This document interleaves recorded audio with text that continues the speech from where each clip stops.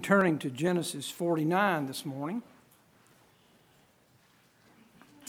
And I forgot to text Brother Benny this morning and tell him that we are planning to have a school board meeting tonight. So school board members, keep that meeting in mind. Genesis 49. We want to read again this morning at verse 5. Simeon and Levi are brethren. Instruments of cruelty are in their habitations. O my soul, come not thou into their secret, unto their assembly. Mine honor, be not thou united. For in their anger they slew a man, and in their self-will they dig down a wall. Cursed be their anger, for it was fierce, and their wrath, for it was cruel. I will divide them in Jacob and scatter them in Israel. Now, if you will, turn to Genesis chapter 34.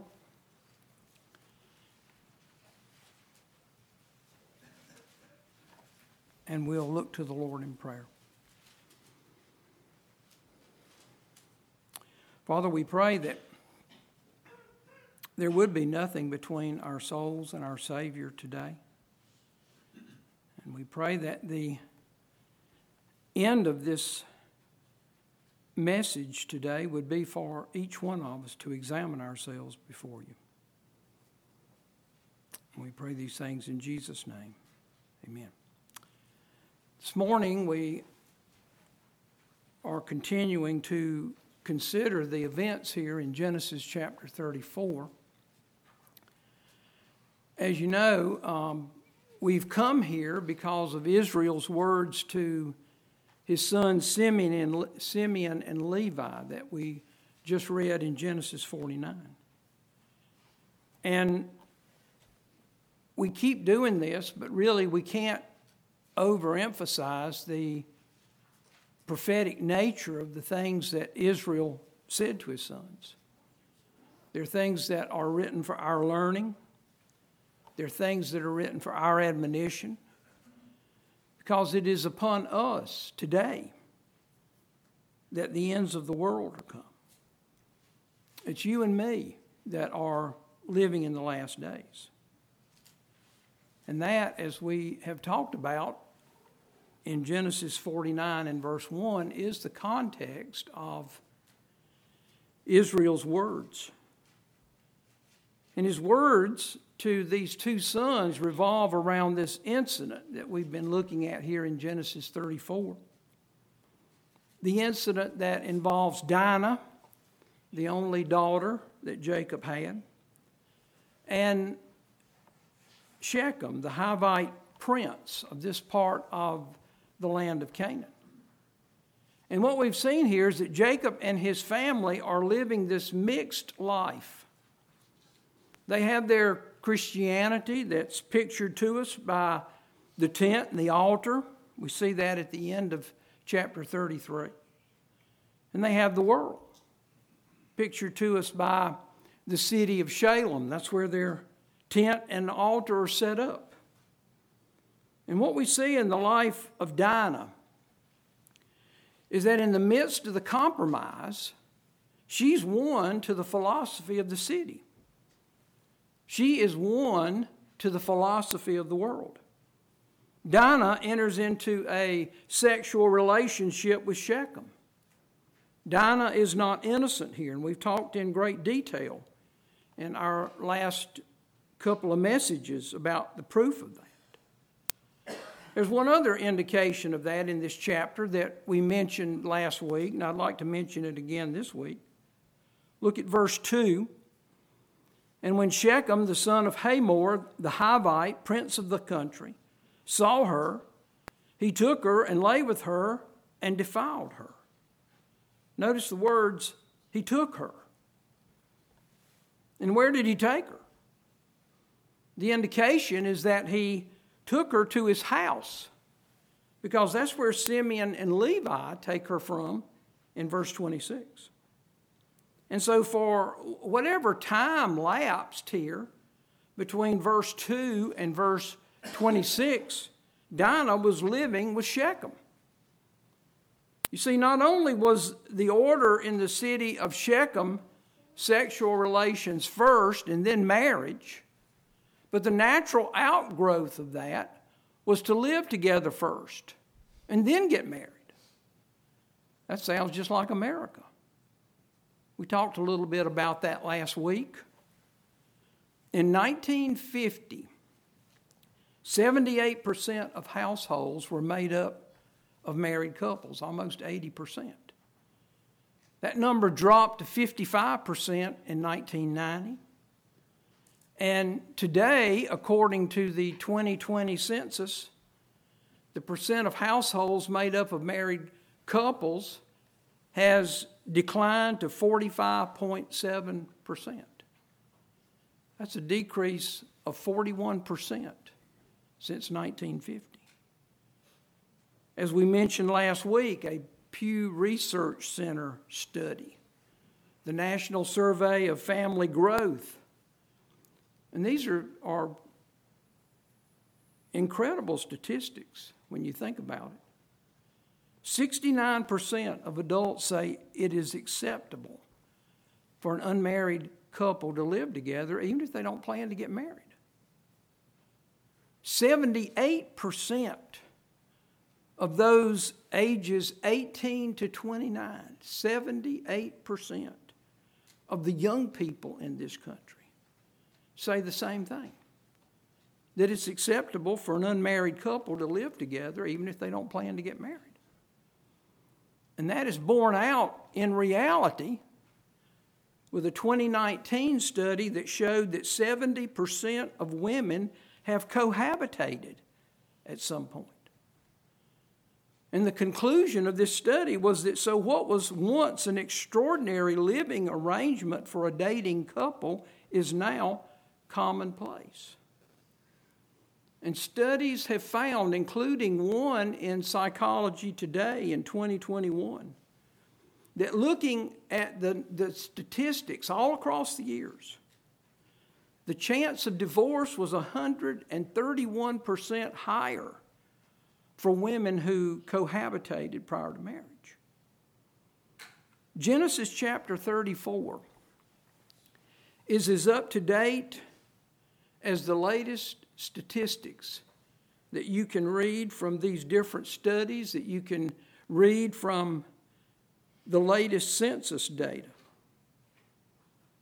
And it's like that because Israel is not only telling Abraham's physical seed in Genesis 49 what would befall them in the last days. His words are a prophecy to Abraham's spiritual seed. You and me, if we know the Lord Jesus as our Savior. And he's telling those of us who are saved the conditions that are going to exist in the last days.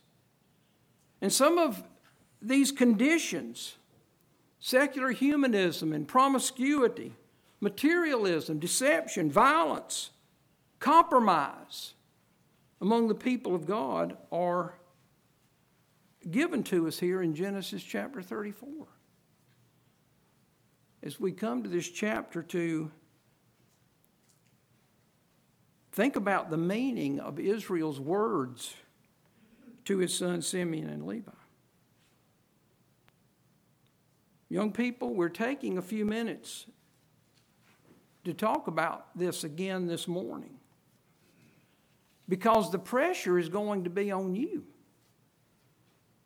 The pressure is going to be on you to go along with the course of this world, to go along with what everyone else is doing. 78% of your peers, 78% of your peers believe that it's acceptable for an unmarried couple to live together even if they don't plan to get married. And that can generate tremendous pressure on you. So whose order are you going to follow? Are you going to follow God's order? Marriage first, and then the physical relationship? Or are you going to follow man's order? The physical, sexual relationship first, self-gratification first, the fulfilling of the desires of the flesh first.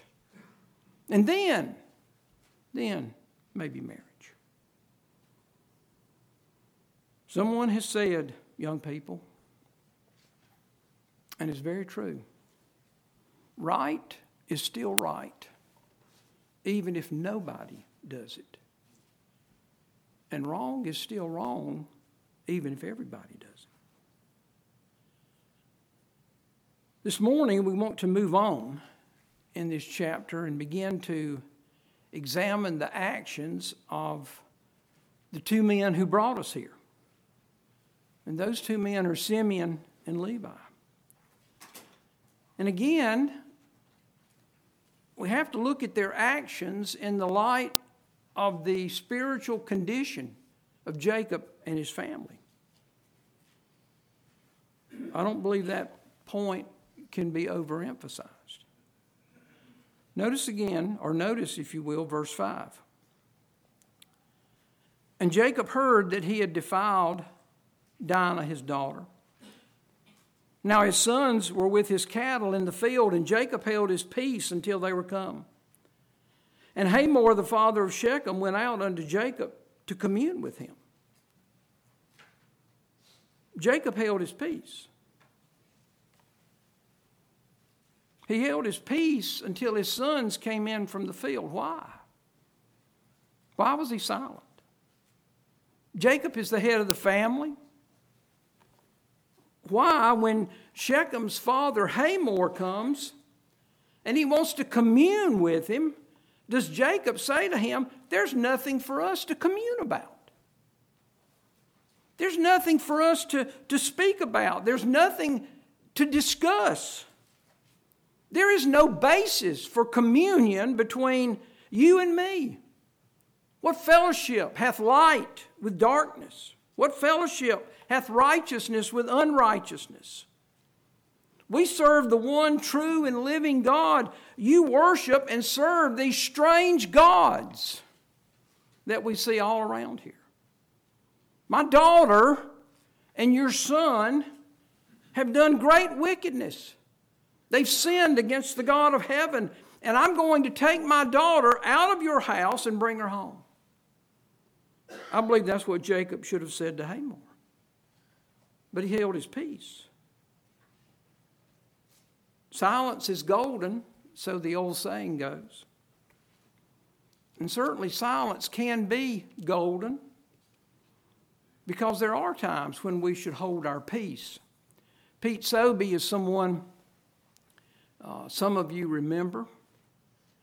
And he had a little saying, rarely miss an opportunity to keep your mouth shut. And that's a good rule to live by. I've never gotten in trouble for something I didn't say.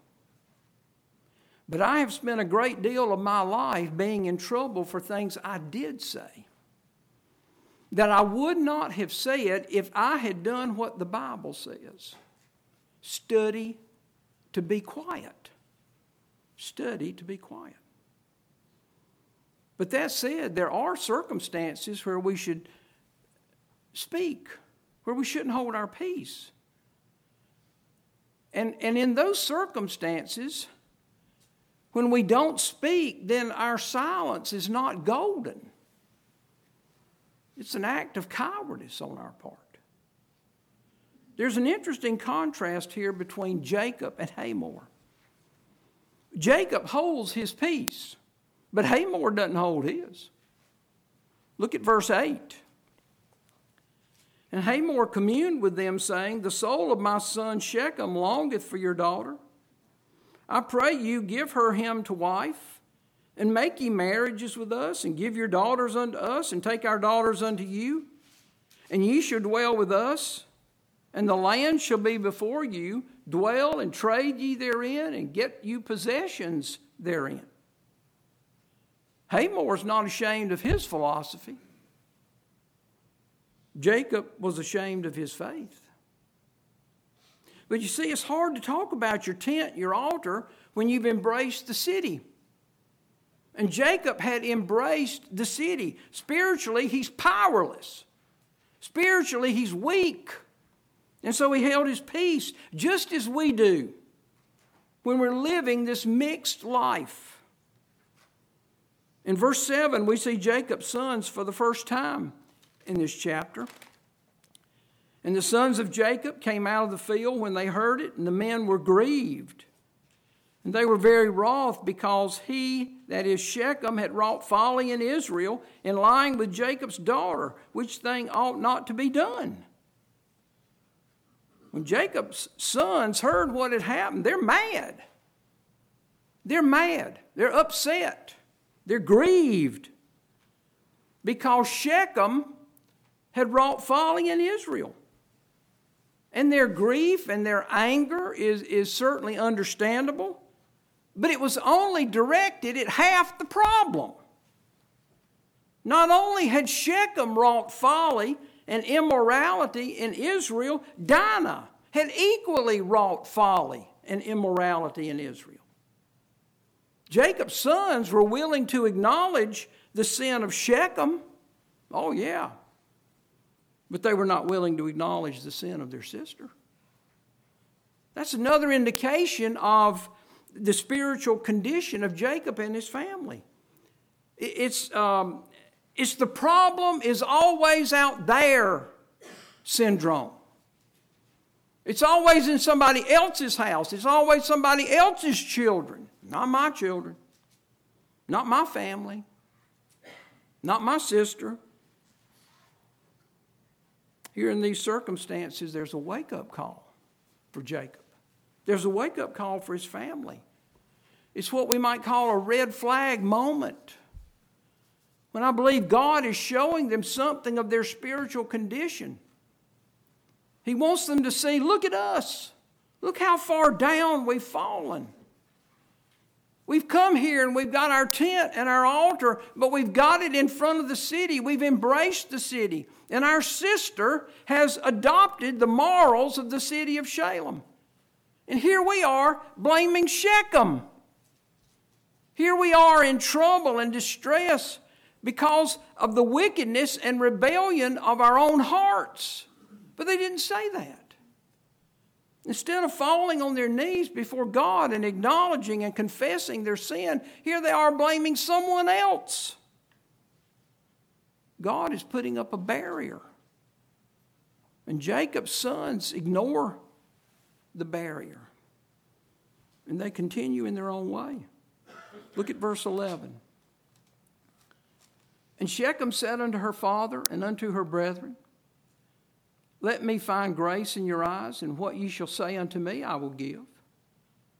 Ask me never so much dowry and gift, and I will give according as ye shall say unto me. But give me the damsel to wife. And the sons of Jacob answered Shechem and Hamor his father deceitfully, and said, because he had defiled Dinah their sister. And they said unto them, we cannot do this thing, to give our sister to one that is uncircumcised. For that were a reproach unto us. But in this will we consent unto you, if you will be as we be, that every male of you be circumcised. Notice the word deceitfully in verse 13. Interesting that it's in verse 13. 13 in the Bible being the number of rebellion. The sons of Jacob answered Shechem and Hamor his father deceitfully. The sons of Jacob, and specifically Simeon and Levi, had a plan. And their plan was to tell Shechem and Hamor that if they would be circumcised, then we will give our daughters unto you, and we will take your daughters to us, and we will dwell with you, and we will become one people. And the deceitfulness of their plan was that after these men were circumcised, Simeon and Levi knew that they would be incapacitated. And at the height of their being incapacitated, when they would not be able to stand and fight, Simeon and Levi would then come in and kill them. But here's what's interesting. And it's very instructive. There's another deceitful plan at work here at the same time. Look at verse 20. And Hamor and Shechem his son came unto the gate of their city and communed with the men of their city, saying, These men are peaceable with us. Therefore let them dwell in the land and trade therein, for the land, behold, it is large enough for them. Let us take their daughters to us for wives, and let us give them our daughters. But here's the kicker. Here's what they've got to sell. Only herein will the men consent unto us for to dwell with us, to be one people. If every male among us be circumcised as they are circumcised. Now, notice how Hamor and Shechem sell the plan. Look at verse 23. Shall not their cattle and their substance and every beast of theirs be ours? Only let us consent unto them, and they will dwell with us. Hamor and Shechem sell the men of the city on this plan, on this idea of circumcision, by telling them their plan. Can we say their deceitful plan? Which is through these marriages, they'll take everything that Jacob and his sons have. Shall not their cattle and their substance and every beast of theirs be ours? And what we want to see is this.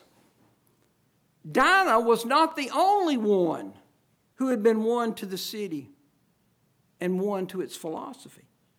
Jacob's sons had been won to that philosophy.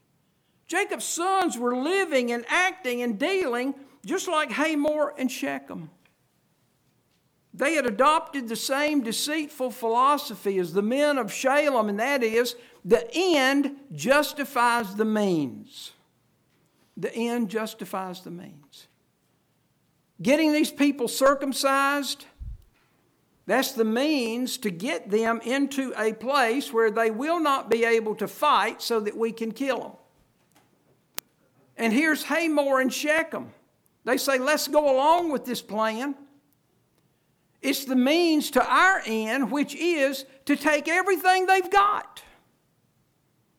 Jacob's sons' actions say that deceit is right and justified in the avenging of our sister. It's right and justified when we use it to get what we want.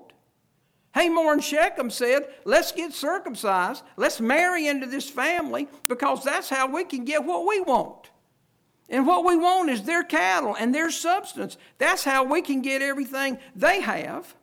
And so deceit is right and justified when we use it to get what we want.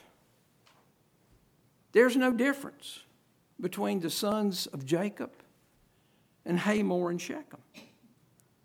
You see, folks, when you mix the tent and the altar and the city, the way and the philosophy of the city will always win out. Always. Without exception. If you want the proof of that, look around at Christianity in America today. Mixing truth and error, compromising right and wrong to accomplish some spiritual end. Look what's happened. The compromise always wins. But there's another thought here that is in the proposal of Jacob's sons that I'd like for us to think about. It's one that has a very real application to these last days. Jacob and his sons mixed the tent and the altar and the city. Jacob and his sons mixed Christianity and worldliness. And when you do that, what you get is another gospel. What you get is a popular gospel that people are willing to go along with. Notice the message that Jacob's sons present here. If you'll be circumcised, if you will do this outward work in the flesh, then we will become one people. If you'll do this outward work in the flesh, you'll be one people with the seed of Abraham. That's another gospel. It's a gospel of works. The orders are all wrong here. We learn in Romans chapter 4 that circumcision was given to Abraham as a sign.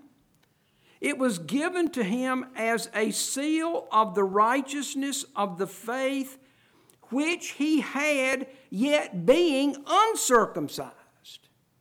In other words, Abraham was circumcised in his heart before he was circumcised in the flesh of his foreskin. And we know that because before Abraham was ever circumcised, the Bible tells us he believed God and it was counted unto him for righteousness. That's when Abraham was circumcised in heart, when he believed God. And then, being counted righteous by God, then God set his seal upon him in his flesh.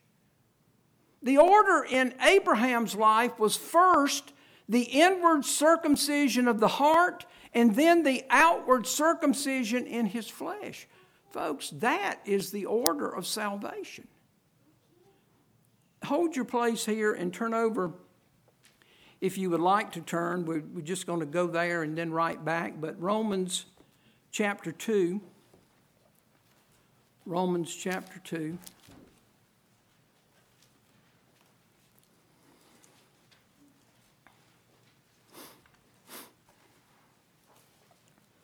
Romans chapter 2, and look at verse 28, because Paul says something here very, very important. For he is not a Jew which is one outwardly, neither is that circumcision which is outward in the flesh, but he is a Jew which is one inwardly, and circumcision is that of the heart, in the spirit, and not in the letter, whose praise is not of men, but of God. Let's go back to Genesis 34 and verse 13. You can write that reference right here. You can write it beside Jacob's son's proposal. Because what they're telling Hamor and Shechem and the men of this city is the very opposite of what we just read in Romans chapter 2. Jacob's sons are telling these men that he is a Jew which is one outwardly. And that circumcision is outward in the flesh. And if you'll be circumcised outwardly in your flesh, then we'll be one people. You will be Jews. Folks, that's another gospel. And it's answering deceitfully to tell these men if they will do something outward in the flesh, then they can be one people with the seed of Abraham. That's the message that you get when you mix the tent and the altar and the city. That's the message that you get when you mix Christianity and try to make it a message that appeals to the world. You get another gospel. Isn't this the popular gospel of our day? Do you want to make a commitment to Christ? Do you want to make a commitment to Christ? Not surrender. Not surrender. Commitment.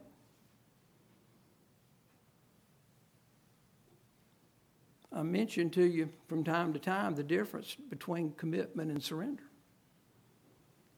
The chicken is committed to your breakfast every morning. The pig is surrendered for your breakfast every morning. You want to make a commitment to Christ? Then raise your hand, walk the aisle, come down to the front, repeat a prayer. And when you get through with the prayer, the preacher will pronounce you saved. He'll schedule your baptism and add your name to the church roll. That's modern day circumcision. That's modern day circumcision. It's something that is outward in the flesh. And it's popular. It's popular preaching in America. People respond to it. Like Hamor and Shechem and the men of the city. They were perfectly willing to be circumcised. They were perfectly willing to do something outward in the flesh, because after that, they were going to go on with the plan that they had for their life. And what was their plan? Their plan for their life was to trade and get possessions. And those possessions included the cattle and the substance of Jacob and his sons. This outward circumcision in the flesh didn't change these men. Hamor and Shechem and the men of the city just added circumcision to what they were already doing. Just as people today are adding Christianity to what they are already doing. And then going through this outward show in the flesh and being unchanged by it. They just continue on in the plan that they had for their lives. That's the picture. That's the prophecy, I believe, that we have here in Genesis chapter 34 of these days, the last days. Christianity in 21st century America. And it's this message that's being preached in this country today that is perpetrating the single greatest problem in churches today, and that's the problem of the false profession. To preach that the outward work of the flesh can bring about a marriage and join men and women and young people into one people with Christ is another false and blasphemous gospel. The true gospel is that he is not a Christian which is one outwardly. Neither is that salvation which is outward in the flesh, but he is a Christian which is one inwardly. And salvation is that of the heart, in the spirit, not in the letter, whose praise is not of men but of God. Salvation takes place in the hearts of men and women and young people when we humble ourselves, when we humble our heart, when we come to the Lord Jesus, and we come to him with a broken and a contrite heart, and we lay down our sin and rebellion. The sin and rebellion that nailed him to the cross of Calvary. And in repentance and faith, we ask him to be our Savior. And when we do that, God circumcises our heart. And he gives us in our heart the seal of the righteousness of faith. Ephesians chapter 1 and verse 13. In whom also, after that ye believed, ye were sealed with that Holy Spirit of promise. That's the circumcision of the heart. It takes place after we believe. That is the order of true salvation. The question this morning is, has your heart been circumcised? I'm not talking about the outward circumcision of the flesh. We're not talking about if you've raised your hand and walked an aisle and been baptized and put your name on a church roll, even this church roll.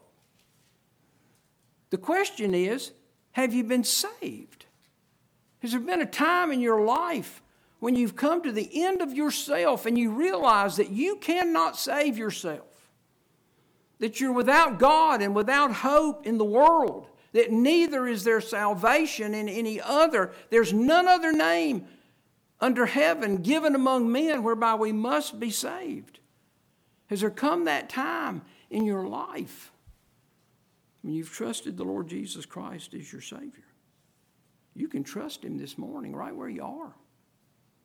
There's nothing There's no work for you to do. The work has been done. The price has been paid. And so the gift of salvation is to him that worketh not, but believeth on him that justifieth the ungodly. His faith is counted for righteousness. Question, if we're saved this morning, is what kind of life are we living? Are we living with our tent as strangers and pilgrims here in this world? Do we have an altar where daily, the Apostle Paul said, I die daily? Do we have this altar where daily we present our bodies a living sacrifice, holy, acceptable unto God, which is our reasonable service? Do we have an altar where daily we're crucified with Christ?